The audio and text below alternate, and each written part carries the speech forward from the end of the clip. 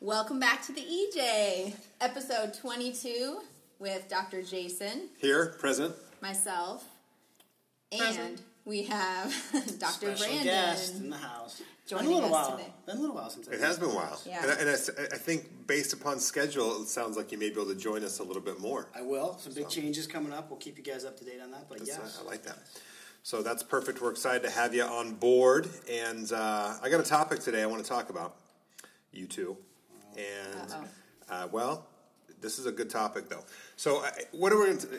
In its simplest form, we're going to talk about the art of taking a small step back to take a huge step forward.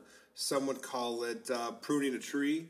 Some would call it getting rid of dead weight and things that are slowing you down. But I think that one of the most important things that an entrepreneur can do, the decision they can make for the long-term success of their business, is make hard decisions as they're going through growth and different things, because things change, right? And you have to bite the bullet, make the hard decisions, make the moves that other people aren't willing to do to achieve what those other people will never achieve. So let's talk about that a little bit today and kind of go through some different thoughts on what that could look like in your business and some things you may be dealing with right now that you know in your heart, you know in your gut, your entrepreneurial instinct is saying make that move. And you're not doing it because you're scared, because you know you want to be complacent and comfortable. And how do people make that move? How do they get going on that? First is awareness. I mean, some people just ignore it to a point where it's swept under the rug. They don't even see it. They don't want to talk about it. They want to look at it. First thing is just awareness. Sometimes for me, it's been a mentor, yourself, Jason, other friends of mine, other chiropractic colleagues that said, hey, what's going on with that person on your team, on your staff? What's up with this? Last time I talked to you, you said the same thing. Yep. So you're not even aware of it. You don't even know what's going on. So kind of bringing it back to awareness. So maybe that'll spark some interest for some of the listeners today on what is holding me back. Amen. Yeah, I think sometimes people just want to put some blinders on because it's easier to just kind of keep trucking along and hope things get better. But really, you just have to bring it all to the surface to be able to figure out what it is and then be able to make a move.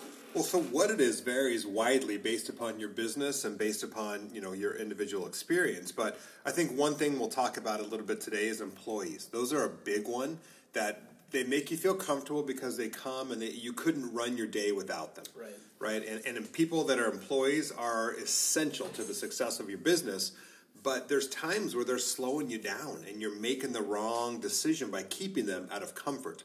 So sometimes it's employees, other times it's business relationships that you have. Sometimes it's a partnership that you have that's gone a different direction or gone awry or whatever the case may be. And sometimes that can be really hard because there's legality side of that and contracts and all kinds of different stuff. So you avoid that whole process.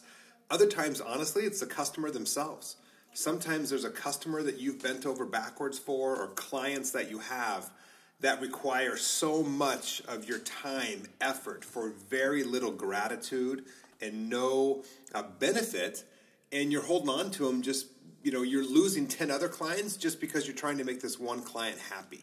So I'm going to go over a couple things today that are some signs that you need to prune your tree, and let's talk about these a little bit. So I would say one sign, and I want to hear you guys' thoughts on each one of these. I would say I start, and this is personal, but also, in books all over the place and whatnot.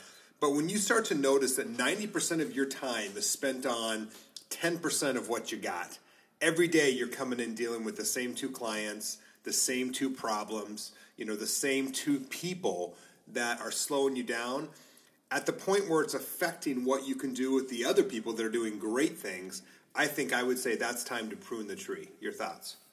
Completely.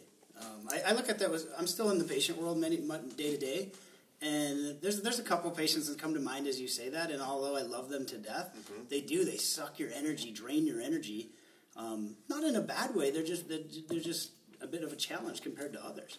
But I feel it, my team feels it, even other patients feel it sometimes when they leave after we've completed taking care of them and loving on them.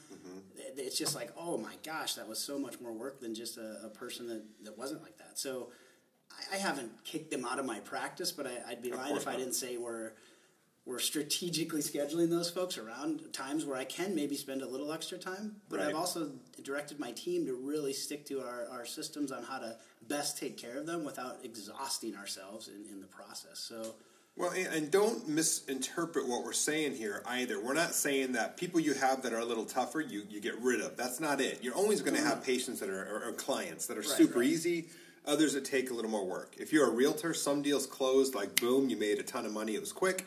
Others take you forever, and 5 deals fall through to get one to happen. So you're always going to have difficult situations. So I don't want people to think, throw your hands up, quit.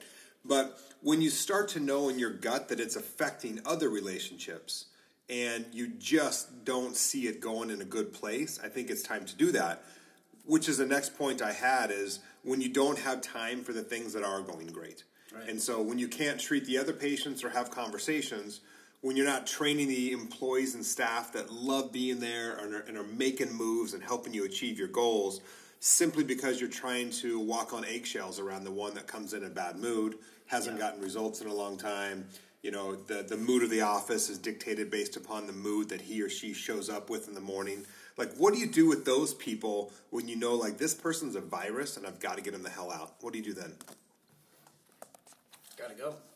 It's a simple answer, but what I know where you're going with this, what you're saying is, how do you make that process? So, one, awareness, like I said, it has to be something that you actually know is a problem and affecting what you just said. It's affecting my other good relationships. I can't even focus on the stuff that's so positive because we're looking at all the things that are negative. So when it says it's got to go, I think it's dependent on every situation of what it is. Is it a contract, like you mentioned? Is it just a difficult conversation that you're avoiding? So I don't know if I necessarily have the answer to it, but it has to be something that you decide in your head, like, that's it. We're going to make the shift. We're going to focus on what's actually growing our practice, our business, our life, versus this stuff that's just dragging me down. Yeah, I think also you have to bring awareness to that person or that situation as well, and give it a good chance to be able to turn it around, whatever the case is. And so a lot of times people don't realize they're not doing it right if they don't know how to do it right. And so you have to give them that chance. And this happens a lot of times with employee reviews or check-in points, or if tasks aren't getting completed, daily, that should be brought to attention so that they understand why they're going to be let go if that's the case, And so after that would be the time that, you said you were going to do this by this date and it's still not done. Or I think it's a good point. I think that you take a look and reflect at yourself, both before you make the move and after you make the move. And I always try to ask myself, even when I know, like, you know what, I am so right in this scenario, I am so right.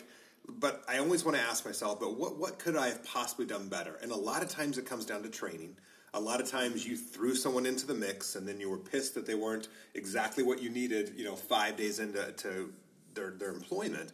And sometimes that's on you. So you have to determine before you go in and start just like making moves, like, is it something you did wrong? And then to Chelsea's point, sit them down, say, you know what, take your share of the blame, and then fix it and go forward. But other times it's not. Other times you did train properly. You've had the right conversations. You've sat them down, to your point, 2-3 times, in a review or a write-up scenario or even just a goal-setting session, and they're just down. You and the other 3 staff are pumped and talking about what you're going to do this summer and how many changes and how many clients and how many records you're going to break, and this person's bringing all the problems to the table of why that won't happen, and it just ruins the buzz of things. So one thing I do notice, and I know this is hard as hell, because sometimes you're like, I can't get rid of that person because they know how to do it. I'm telling you, you need to. You've got to make that move. Shit will work out. You'll figure out how to do it. And one thing I do know with certainty is if you ask these people 3 months down the road, every single person is like, thank God I did that. Oh my God, it's been amazing since we made that move. But they can't see that version of themselves when they're scared to death to make it. They're making decisions out of fear, which always will screw you in the entrepreneurial world. I've met many people, too, that they're just like the Mr. Nice Guy or Nice Gal, and they're thinking, like, I don't want to hurt someone's feelings on that. Right. And they're not even thinking about their own feelings or their own well-being, their own families in that decision-making process of cut the ties loose there and allow that to happen. Yeah, it's an uncomfortable conversation at times, but what it does then for those people once they did make that decision, like you said. They have never heard someone come back and be like, I guess I shouldn't have fired that person, or I shouldn't have ended that relationship. Well, and a lot of times when someone's not performing well, they're not happy either. Like, they don't want to be there either. They don't know it because they like getting a paycheck. But a lot of times it's not where their heart is. It's not their passion. And so finding people who are on mission with you is going to be beneficial in more than one way. I had that same point. I was just about to say that exact same thing, and I think that's worth repeating. But if you're really not firing somebody because you feel bad for them, if they're miserable every day they come to work, the best thing you can do is force a change in their life sometimes. Right. So there's times that somebody that wants to do something completely different. They want to be in teaching or child development or childcare or whatever, and they right now are busy running your business, whatever that is, and they hate it. But they're scared to make that move because they don't have the revenue to do so. When you force that change in their life, oftentimes that's how the conversation goes. And I would lead in with this, like, you don't want to be here. You don't want to do this. Like, it's not good for our business. It's not good for you right now. Let's see what we can do to make a move and make that change. And I think sometimes it goes a lot better than you're worried it's going to go. Sometimes it ends up them thanking you for getting out, right? So and then another thing you'll see all the time is other clients saying, "Oh my God, thank God so-and-so is gone. They were so crabby or so rude." And you had no idea. Even sometimes clients that had left come back and say, "Yeah, I just couldn't handle it anymore. They were so rude." And then you start to realize, like, holy shit, man, that person was costing me massive amounts of business and the ability to grow and achieve my goals. And that's the kind of support and confirmation you need to know that you made the right decision. Sometimes when I've talked to some of our doctors, some of the people that we work with, they understand what we just said. They're like, yeah, I agree. I know she does seem not this person we hired is not the right person for our team, or they agree with it. But then they're so scared to bring on a new person because then they're thinking, gosh, I got to start completely over again and reteach and retrain and they're more so scared of that they don't want to make the change the other way. Right. Mm-hmm. So, Dr. J, what would you say? How would you help that person through that fear? Because I understand both sides of it. This one's not working, but this one doesn't know anything. This new employee knows nothing. Right. What am I going to do? That sounds just as equally as bad. Kind of like who's better, the one who knows stuff but has bad energy, or. And in my mind, I'm going, man, bring the new person on. We'll train them. We'll teach them. We'll bring them up to speed. It's going to bring great energy and all that. But they're so scared the other way that they're not going to know anything. So, what would you say if someone asked us that type of question? Like whether to have someone that has knowledge or someone that has passion? Or like how to just... Should I stick with the old one who's just maybe not working out because she at least knows how to answer the phone, or she knows our forms that we use? Yeah, that's exactly what you should do if you want your practice and your business to suck. So that's like... That's a horrible reason to keep on, right? And that's what so many people do is they maintain that relationship out of comfort and security. Right. And it's no different than like a relationship with a man and a woman. Right? Or a man and a woman and a woman. Like if you hang on to somebody that you're not that into, but it's comfort. You want to have somebody. Like you don't want to be out on the market again. Things like that. Like that relationship is doomed for failure because it's like it lives in mediocrity. Right? And mediocrity sucks. So yeah, I think you bite the bullet. You find that passion is amazing. And when we have people that start that don't know what they're doing and for whatever reason they get thrown into the mix, I'll tell them, don't try to say what's right because you don't know. Sometimes the answer is, I'm brand new. Here's my bright smile. I know we're grateful that you're here in front of us, and we really appreciate you as clients. And I don't know that answer today, but you can bet that I'll know that answer for you next visit you come here. Something like that, people completely appreciate. So I think, they want someone that treats them with respect, not someone that knows exactly how to wrap up the day and adhere to all the policies and stuff. So consumers, clients, bosses, employees, they all want to be treated with gratitude and respect. And someone that's miserable just can't do that because they're thinking about how much they hate being where they are. And you guys, it's got to stop. Like you'll never regret making those decisions. I've been a part of an office before that was, we had multiple staff members up front and probably 10 people total on staff. And there was one person that was just so negative all the time but did a great job at certain things. But it just brought the whole energy down. And I just remember how, like I felt like when we came in the day that she first wasn't there, I felt like the lights were brighter and the music was louder and everybody was just like so like happy and the energy was just so positive. Yeah. It's just crazy how like one person's just presence can really change, the energy. That was the next thing I had written down. Like, these are very simple things, but I'm reading your mind today. So you are. That's Or your notebook. Yeah, or my notes in front of me. But it's just like, it's not, you don't enjoy it. Like, all of a sudden you're like, why do I dread going in on a Monday? I never used to do that. Or why do I dread our, Wednesdays and meetings and different things like that? It's because you're dreading that conversation with that person. You're like seeing and projecting that they're going to be negative. They're going to shoot down ideas, different things like that. I'm not even saying you're completely right. It may be an equal thing, but you're not congruent in your vision and your mission for the business. So sometimes we're talking about negative employees, and that's a no-brainer. Sometimes it's a partnership that goes awry because two people grow different directions, right? And not that one's right and one's wrong, although they both probably have their opinion on that. But sometimes it can just be like, it's time to split ways, man. We're going different places.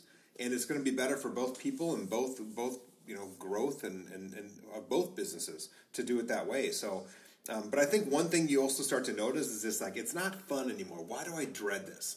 Why do I dread this person calling me?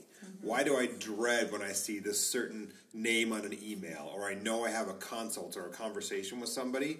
That's a sign, like, it's not working. So you either got to have some hard discussion and figure out what you need to do better, or you're going to have to make a move and figure out what's going to make both people happy and more profitable by making those moves.